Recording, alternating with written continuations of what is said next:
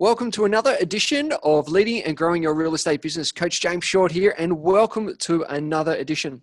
You know, sometimes as you go through your career, you come across those thought leaders, those industry experts that have really made a massive impact to the industry. But yet at the same time, they come from that space of true integrity and true respect, both from the industry and also from the community. And today we're very, very fortunate to have one of those people on our call today. And it's the one and only John Cunningham. Now, obviously, there's three words that come to my mind when we hear about John. Well, me personally, it is the integrity, it is the respect, and it's that trust. And the three words that he, we see on his videos and see with him is find, love, and live. And isn't that so inspiring? Just those three key words. It's so amazing. Now John's been in the industry since 1977, but he started Cunningham's in 91, and where you'll see him in the northern beaches of Sydney, in Balgowlah, Manly, and Dee Why. He's on the board of the Real Estate Institute of New South Wales and been a president for a 2-year term since 2015.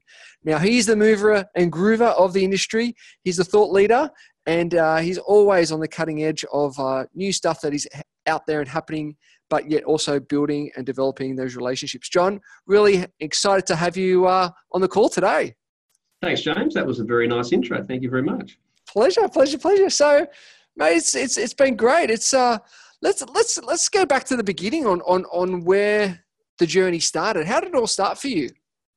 Look, I left school. I was a very poor student and didn't apply myself. I think I was a bit of a daydreamer, actually. I just used to wander around and not take notice of too much. Certain things appealed to me in life, and I was a frustrated architect from a very young age. Unfortunately, I never got the marks at school to become an architect. So I sort of thought, what's the next best thing? So I love property. I used to go around building sites looking at how houses were built when I was 8 years old. So wow. It was in me. So I started thinking I'll become a valuer. So I ended up the water board in Sydney, learning to be a valuer, except all I did was be an attendance clerk and a stationery clerk for 2 years. And I thought, this is crazy. This is not for me. When I saw what the future was for a valuer at the water board, I ran a mile. So I got a job in property management after about 50 interviews in 1977, and it was a tough time back then. And I even got rejected by the one and only Woodrow Waite down at Waite and Company at Dee Why. Told me my hair was too long, so I went and got a haircut. But yeah, look, I spent 2 years in property management, and in that time I learned a hell of a lot. I worked for a guy that taught me everything not to do. And I've got to tell you, that's probably a pretty awesome way to start a real estate career. But during that time, I saw this particular agency head go through 3 different sales agents who in the space of 2 years sold between them 4 properties. Wow. And one day I just said to him, I said, I reckon I could do better than these guys. And he said, okay, well, prove it. So off I went. And yeah, I've got a really interesting story if you want to hear about my first 6 sales in real estate. Love to. Please share.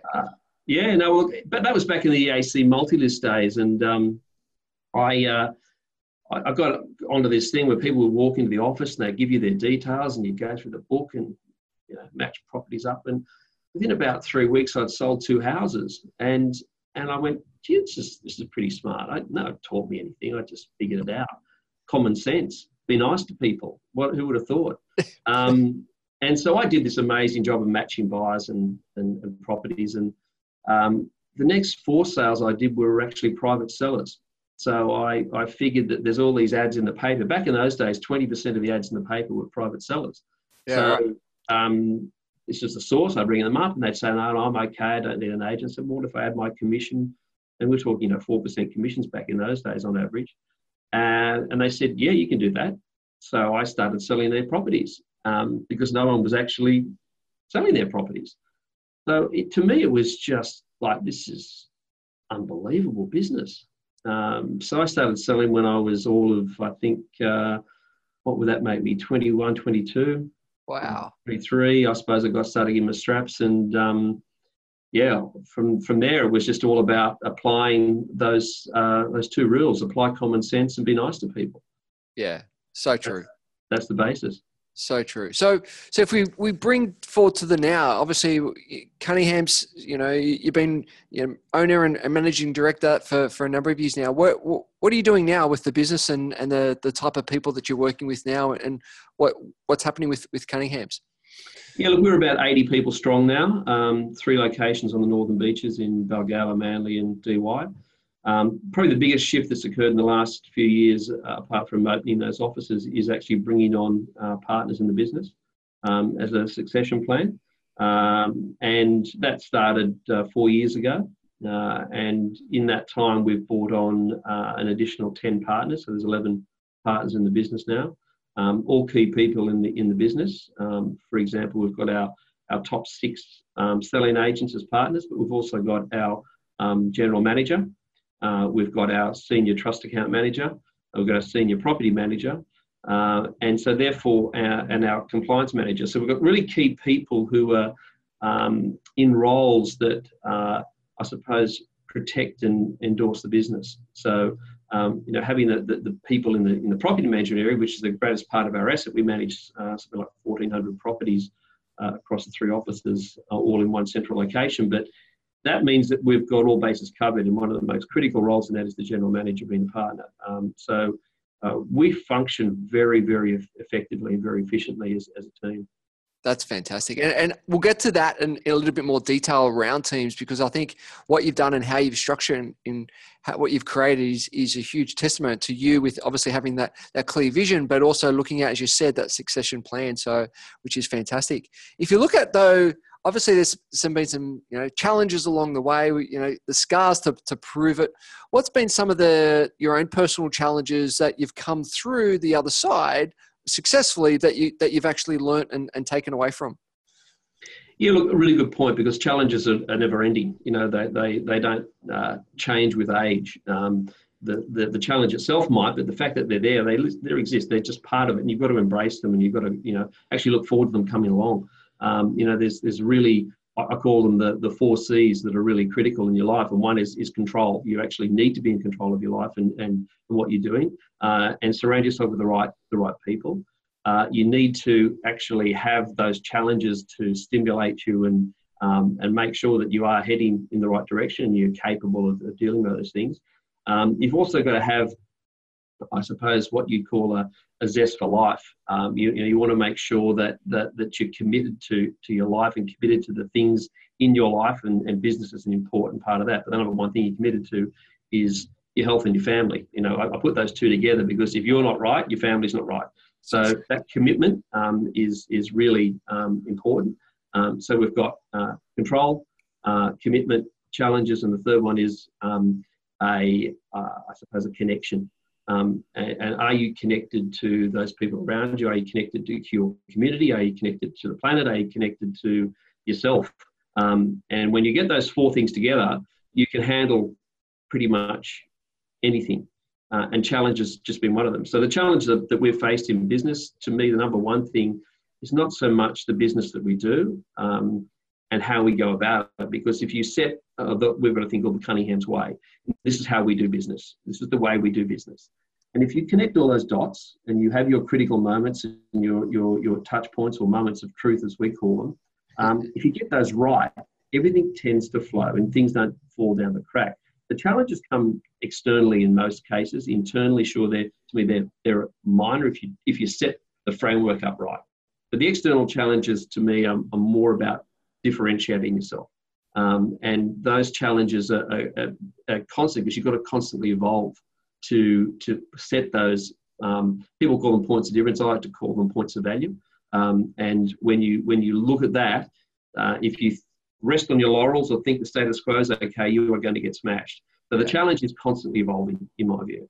Yeah, and that's so true. And then, so many golden nuggets from that, Johnny's. The 4 C's are fantastic. And they'll help you to stay in that flow, as you said, and then you can deal with challenges when you have those 4 C's in alignment. And then, the Cunningham way, it's like, that's, what I call your code of honor, your code of, hey, this is how we do things around here. And, it's almost live and die by the sword, so to speak. But that's that authentic element that you guys really preach, and it was just so amazing to hear. So yeah, really appreciate that. On the flip side, John, like, what are some of the big wins that you've had, you personally, or the business that you go, let's beat the chest a little bit and let's acknowledge some of those achievements. What have they been over your career? Oh, look, I think the big achievements really are how we're viewed in the community, our reputation. To me, that's the number one achievement. All you've got is your reputation. And I love just hearing people saying, "I hear good things about you guys." It's almost like, and that's from people who are not in the market. Yeah.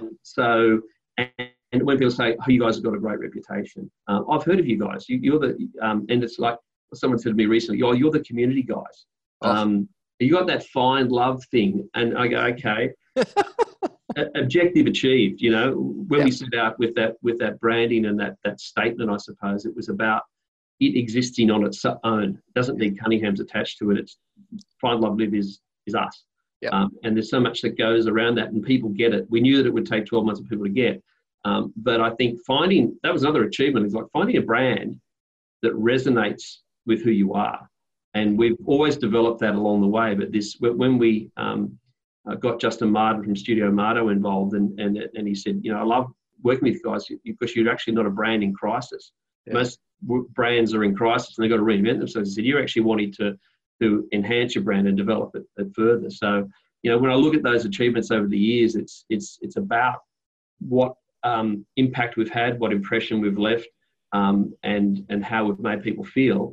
That to me is the main thing. And I love seeing the ratio of client reviews we get, and I read every single review, and I love buyer reviews, for example. They're the number one thing that really get me going. And when I hear a buyer or see a buyer talking about all the different people that they've been involved in our firm and what a great experience they've had, that's the greatest achievement that we can get. Vendors that mention in one review 8 different people in the team that they've dealt with. Wow. This is sort of like, we're really trying to get away from that whole concept of I in this business, which it seems to be the focus. For us, it's we. Again, talking about achievements, so one of the smartest things we ever did was way back was set up what we call a partnership plan with our clients, so that when we go into every relationship or every program, a strategy session with an owner, they know we're in partnership with them. We're actually going into it on the same page. So we're a joint venture. Same objectives, same outcomes are all what we want to achieve. Let's work together to get there. And so when we get that thinking and get that ingrained in the team, and this is again the Cunningham's way, that's our achievement. Sure, we can win awards. We've won lots of different awards. Last year we won the Major Independent at REB, and okay, that's fine. We don't really do a lot with them, quite frankly. They're there because I don't think our clients really care. It's more for the team in the sense that they're really strong in that space. But to me, it's all about what impressions we leave on people and how that affects our future business. And that's really good to, like, what I'm hearing, it's a real rippling effect, and the language that you're using in relations to the team, the touch points throughout the team with the buyers and the vendors and that partnering, that's a whole, and then you're hearing from the community, that's a huge rippling effect that's getting out into your team, but obviously the wider community. So fantastic. What are some of the lessons along the way, though, John, that you've learnt that you go, oh, that was a good one? What are some of those lessons that you now use on a daily basis to keep you moving forward? Yeah, look, I think it's a really good point. And I think that's, to me, life is just a bunch of lessons. It's actually 2 things. It's experiences and lessons. You've got to fill your life with experiences, and you will have, as a result, lessons. And learn from them, and that's, I think, the key. And I'm always learning, constantly learning. I'm so excited right now about the future. It's really crazy. I mean, I'm like a young kid again. It's just what I'm learning, what I'm able to teach, I suppose, others as well. At the moment is fascinating, because what I'm learning at the moment is what I learnt a long, long time ago. And it's so funny that all of a sudden the industry's discovered how important it is to treat people nicely. You know, it's like, whoa. Isn't that interesting? Yeah. That's an interesting concept. I've got one guy that works with me, been with me over 20 years, and he was a property manager, and his best clients now are tenants of his that he had when he was a property manager. Wow. Now, you know, when are people going to figure that one out? Yeah. Seriously, like buyers, that's your future business. To me, it was a no-brainer. You know, it's how I was brought up, to treat people the way you want to be treated. So that's the number one lesson in life. I was speaking at a conference about 5 years ago where I actually stated, look, you know, think about this. Treat people the way that you would like your daughter, your wife, your sister, your mother, your grandmother. I use females to evoke in a lot of the men, because women don't have this problem as much. It's mostly men. Yep. Treat them like you would like them to be treated. I took it out from like how you would be treated. And it was people were tweeting this quote. I'm thinking, you know what? Isn't this how life should be? We should actually be this way. Yeah. So a lot of lessons. Look, getting the right people on the right bus, or sitting in the right seats on the right bus, going in the right direction. When I heard that quote years ago, I thought, wow, you know, get the people right first. Also, get the structure in play. I mean, that to me is because I'm a disciplined person, but I'm a little bit unstructured at times. I'd love to be more structured, but I'm a little bit too, I suppose, flighty on that stuff that I can be distracted. So distractions was the biggest thing for me in terms of structuring how I work. And then moving from there to having that real, when you get the right people, having trust in them, and actually saying, okay, you know what, let's not sweat the small stuff. People are going to do things differently. They may not do things as exactly the way that you do them. But you know what? That's okay. You know, accept those things, accept the things you can't change, and try and enhance the things that you can. So putting all those sort of things in place and dealing with the big rocks, great, understanding where your flame is, I think have been the big lessons for me, that along that journey you learn and you improve and you adapt and you're constantly evolving. So true. And I think you talk a lot about teams, John, and you've built a great and amazing team. So if we just sort of segue then into that, what makes up a high performance team, do you think? What is it? What gives, you know, why is Cunningham such a, I guess, that mecca now of the shining light of an amazing team? Tell me more how you done it and what makes up a high performance team. Look, it's just really interesting. It's one of those things that, you know, there's different types of high performance teams. There's some high performance teams that are just about performance. You know, it's just all about the deal. We're certainly more about the experience in terms of how we deal with people. But get the team experience right first, and then you can move into the customer experience area. If you don't get the team experience right and have those right people in that environment, you're just never going to get to that next phase and have a longevity or what I call a bulletproof career. So when you look at that, you go, okay, well, you know, how are we going to be judged? You know, to me, building a great team is them understanding about the fact that they're constantly being judged and constantly under the radar by the people that they're dealing with, no matter what sector of the team that they're in. Everyone leaves impressions along a journey, and you are being judged by that. So again, get people to understand that first, right? Everything you do has an effect, right? So what effect do you want to leave on people? So make sure you understand how people work, how people think, and approach it from that perspective first. Always take the customer experience as the number one thing. So having that gone, flipping that over in terms of how that works for a team, developing the right people in a team, understanding how a team is built. So I've got a really interesting matrix that I use to determine that. And we are all running out of super teams now. So we've got teams that have, I think the smallest team's 3 up to 7 people in a team within our whole team. So what we do is we analyse each person in that environment, particularly the team leader first, discover what they're good at, and what they like doing. There's the 2 elements that we have. That's what I call the flame elements. And then discover what they don't like doing and what they're not good at. Yep. So 2 things come out of the bottom under the line there. what they're not good at, sometimes you've got to put the microscope on that and say, well, you should be good at this. There's things that you really need to improve and fix up on. Other stuff that you go, that you don't touch that stuff. Stay away from it. And the same with the don't like doing. There could be stuff that you need to actually start to like do because it's part of that. But in the majority, you're going to live in above the line. You can live in what you're good at and what you like doing, and that's your flame. Finding that flame is critical. And I've got to, the reality is, it's, I suppose, find your really strong points of value and points of difference in performance, and focus on those things, and then be your best at those things, and then hire for the rest. So that's how you develop a great team around a key performer. Now, that key performer may not necessarily be the best leader of the team. Sometimes our teams are actually leaders of people who are actually in that performance management space or standard systems space. Yep. They might be the best leader of that team. And the performer is out there performing and doing what they need to perform. No team is the same. That's really an important thing to understand. You've got to structure it around these parts. So every single person with that team will go through that matrix as well to understand where they need to sit in that space. So when you develop a great team with great leadership, everyone knows what they're doing, right? There's no sort of like, hey, James, I thought you were supposed to do that. No, that's your job. Job roles are defined. Nothing's falling through the cracks. When the baton's been handed over from one task to another, it's not been dropped. And that's what creates a great team. And that becomes cultural. It becomes very much the culture, and the culture's formed by the environment that they're in.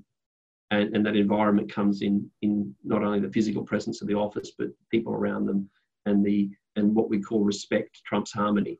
When you get respect within that environment, and all those other things come into play, there's no limitations in how a team can perform.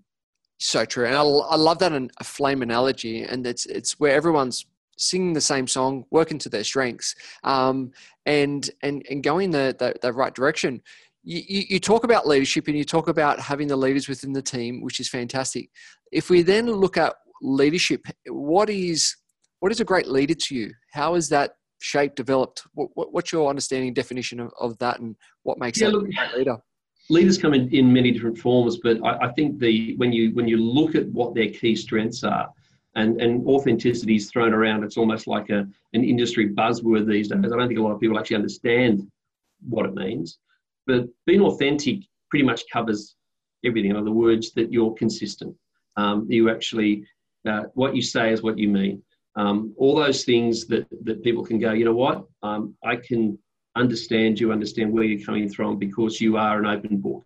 You lead by example. You have vision. You've got clear direction. All those things that are critical. And in my mind also, you understand the structural elements, and you've actually created a pathway for people to follow. And that you're also innovative. A great leader is innovative and adaptable to change. And another thing I think is absolutely critical for a leader is generosity. Leaders need to open themselves up, in generous with who they are, but also I think financial generosity leads to abundance. And you want to encourage people. Leaders have to encourage people to go places. Now, the dictatorial leader has a place in dictatorships, but in our society, I think leadership has changed quite dramatically. But they also have to, when I say authenticity and consistency, you can't be a palm tree that bends way over. You've got to have a little bit of flex. Yep. But there are lines in the sand, and a great leader knows the lines in the sand, and also their team know the lines in the sand. And that's what, it's so true. And that's what comes back to having those lines in the sand, the Cunningham's way, where it's like, this is the roadmap, guys. We're not going outside of these boundaries, but yet, you know what? As you said, the authenticity, the generosity, having those elements and so many more, it's so true, so true. Obviously, that's learned and developed over your years within the industry, your years as a leader yourself. Who has helped shape you? What are some of the mentors that you've had along the way that you've learnt from, been guided from? Who's shaped you? Yeah, look, a really good question, because over the years there's been some key people. Robert Bevan, I'll give a lot of credit to Robert over the years in terms of when he started Best Practice back in the mid-90s. I was one of the first people involved in that. And the people that I mixed with in those times were really important. They were very authentic people. They you could trust them. At the end of the day, you want to be able to trust a leader. And that's what comes from authenticity. That trust is a byproduct of that. So when I look at those days and my early days at the REI and SW, there were some great leaders back in those days, John Gregg and Robert, and people like Chris Fitzpatrick, that really helped me understand where the future went. And then when I met Michael Sheargold, it was about 12 years ago, I credit Michael with a lot of where we've come as a business, and also understanding how to be a great leader. So key people like that along the way, but you're just constantly meeting them. That you find people that inspire you. There's people that can mentor you, and it never ends. There's just constant people that are putting you in that space. That started. And it all started for me with a guy called Rod Jones, who was a Northern Beaches icon in real estate. He really set the framework up for me in my early career, and I credit a lot with him.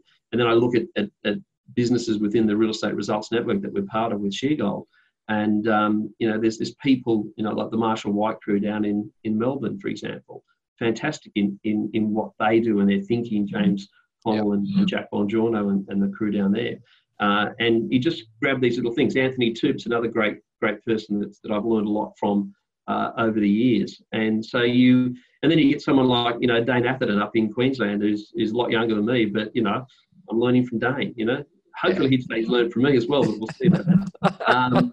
But, and it just guys, even Peter Brewer and people like that I've known for a long, long time, and they have an influence on you. And sometimes it can be the smallest of influences that has the biggest effect in your career. And lots of people. And I think that's key, that in this industry, you grab hold of that and you say, okay, I'm going to learn something from someone along the way. And I probably left out a whole stack of people, and I'm sorry to them, but it's always important that you do that. It is, and it's an ongoing thing. And there's, once again, as you said, there are so many people that have helped and shaped you to where you are today. So if you could give 3 pieces of advice for the listeners out there looking to grow and lead their business, what would those 3 pieces of advice be? Look, I think one of the ones I just mentioned earlier about have gratitude and be generous. I think in life we've got a choice to be selfless or selfish. It's just too many people living a selfish life. You see that in people not taking responsibility for their actions. They will always want to blame someone else. It's a great saying, if it's going to be, it's up to me. That's another guy I should have mentioned, Phil Webb from down in Melbourne. Phil is only a little bit older than me, but I've learned a lot from Phil, and I got that quote from Phil many, many years ago. But I just think that you've got to be self-reliant, of course. At the same time, when you're a great leader and you develop strategies along the way, I think having gratitude for what you've got enables you to just take a completely different view of the world. The whole concept of actually saying, well, I'm giving without any expectation of return. The reality is reciprocity works in the strangest of ways. But what's awesome when giving is the endorphins you get from it. Oh, so true. It's just like enhancing other people's lives, making a difference. Yeah. That to me is what we're about as humans. And I love that fact. Now I'm, in the role that I'm playing, even in the business or outside, within the industry and the pathway to professionalism, that to me is about saying, okay, I can make a difference here. So what can I do in my life? I can do lots and lots of things. I can make a difference in the charitable works that I do. I can make a difference to my family. I can make a difference to my team, my community, the industry. And so that's our community as a whole. So that's one bit. Focus on what you do best and hire the rest. Right. That's that whole flame concept. Yeah. That's finding that flame, finding that space. And if you are a great sales agent and you're running a business and you're going, and I've been there, done that, I'm captain, coach, leading, try scorer, and it's like, I can't do all this. I can't do all these things effectively. Where should I focus my energies on? And it's a classic let go to grow. To me, that is the important thing. But I know a lot of business owners who have gone, hey, my best place, listing and selling real estate. Fantastic. Do that and hire the best person you can to run the business. And then you've got a great business. So I chose, after 30 years at the coalface of listing, selling and so on, to then run the business and mentor people and grow my team and develop the best out of everyone in the team. That was my direction, where I think I was a pretty good sales agent, make no mistake about it. And, back in the day, I was doing James Tosterman numbers when with James. I thought, we were talking about this guy doing, when I first met James, he was doing $1.3 million in fees back in the early, early 2000s from memory. Right. I'm doing 1.2. I must be pretty good. No one knew anything about back then. It was just like one of those things. You just did your business. Now there's far too much focus on GCI, in my view. It's gone the wrong way. Yeah. Next one is find your points of value, find your points of difference, and find your points of performance. Those three things are a new focus, in my view, that people should be looking at. Everyone talks about what's my point, what's my differentiation. Like, that's great that you've got points of difference. Love that. Critical. Got to have them. Where's the value in them, and where's the performance in them? Because there's a classic what's in it for me question mark in every vendor or buyer's mind, and there's also a so what factor. You can present all this stuff. So what? Yeah. What's in it for me? So that's where value and performance comes into play. Just break the mold. Do what others couldn't be bothered doing. That's how I look back at my early part of my career, and I just did stuff that no one else bothered to do.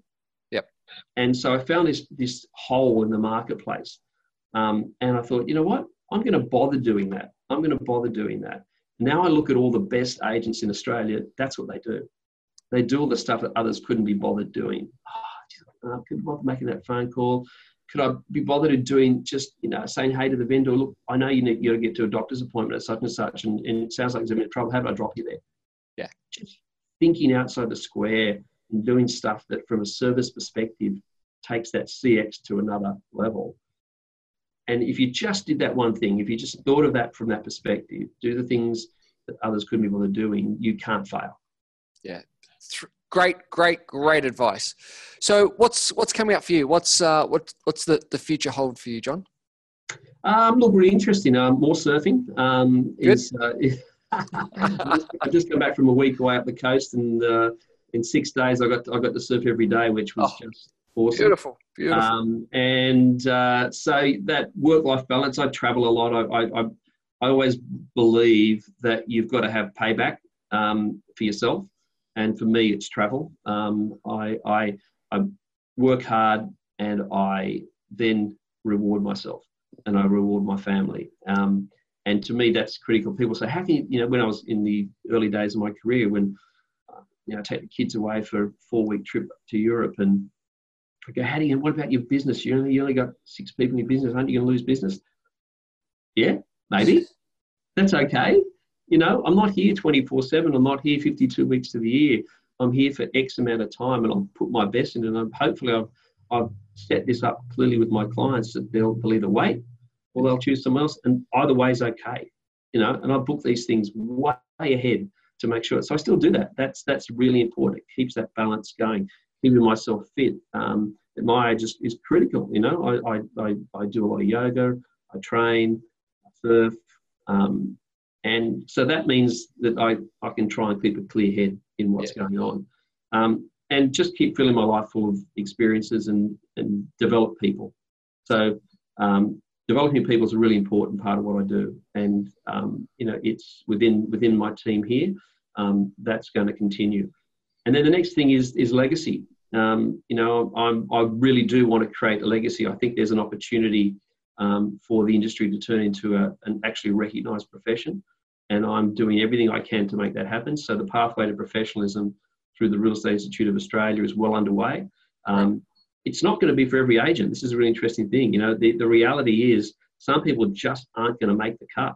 They're just not going to be capable of it, or they're not willing to actually raise the bar to achieve that. And when we talk about raising the bar, we're talking about raising the bar above legislation. We're talking about raising the bar to a new level where legislation is a given. You know, there's another case today in the media about an agent in Queensland that's been fined for under Australian consumer law. And there's going to be truckloads more of them. There's more coming out of Victoria. There'll be plenty more in New South Wales. And it's to me like, well, why are we doing this to ourselves? Why are we trying to find ways around the law? Effectively, the law is the law, whether you would agree with it or not. Get over it, get on with it, apply it, and then find ways of providing better consumer experiences. And that's when you go above the bar. You set new standards. So as an industry, we've never actually got together and set that bar. That's what we're doing right now. And it's exciting because all I'm getting from the industry across Australia is support. And it's, again, some people, a lot of people, quite frankly, just aren't going to get there. But hey, you know what? As you said, it's that legacy, and it's playing, as you said, a bigger game and giving back at the same time. So how can the audience get in touch to find out more about your journey, the legacy, what you're working on? How can they get in contact? Look, I think a really good place to start for everyone will be just go to reinsw.com.au. Homepage, there's a box that says Pathway to Professionalism. Click on that. It'll take you to the page. It's got all that information. Some great video interviews with some awesome agents. Lots of intel about why. And like any initiative, you've got to have a why, a what, a how, and a when. And it's all there. Within the next couple of months, there's going to be a document called the Pathway to Professionalism, which will be circulated through the industry, which will be like a little blueprint on what that you need to do, what it's all about. And at the moment, we're going around the country. The REI New South Wales roadshows on at the moment. So anyone in New South Wales, I'd suggest you go there, not only just for this, but to actually understand the new reform package, to understand how it's going to affect you. And everyone who's gone to it so far has gone, I don't know how I'd better do business without actually getting this information, because there's a lot of disinformation out there. Go to the source and get it, and never avoid face-to-face training. I think it's the number one thing you've got to do. Sure, there's great places for online, but getting face-to-face is critical. Go to cunninghamsre.com.au if you want to learn about our business. But yeah, the information on where this industry is going to become a profession, I think it's going to be the biggest change that's occurred in 100 years. It's that massive. Huge. And embrace it. Get on board. It's going to be an exciting journey, and there will be professional agents, there will be real estate agents. You've got a choice which one you want to be. Fantastic. Love it. John, really appreciate your time, energy, expertise, and wealth of knowledge. Thank you for being on the call today. Pleasure, James. Thanks so much. And thanks for everything you're doing for the industry as well. I should say the profession. Thank you very much.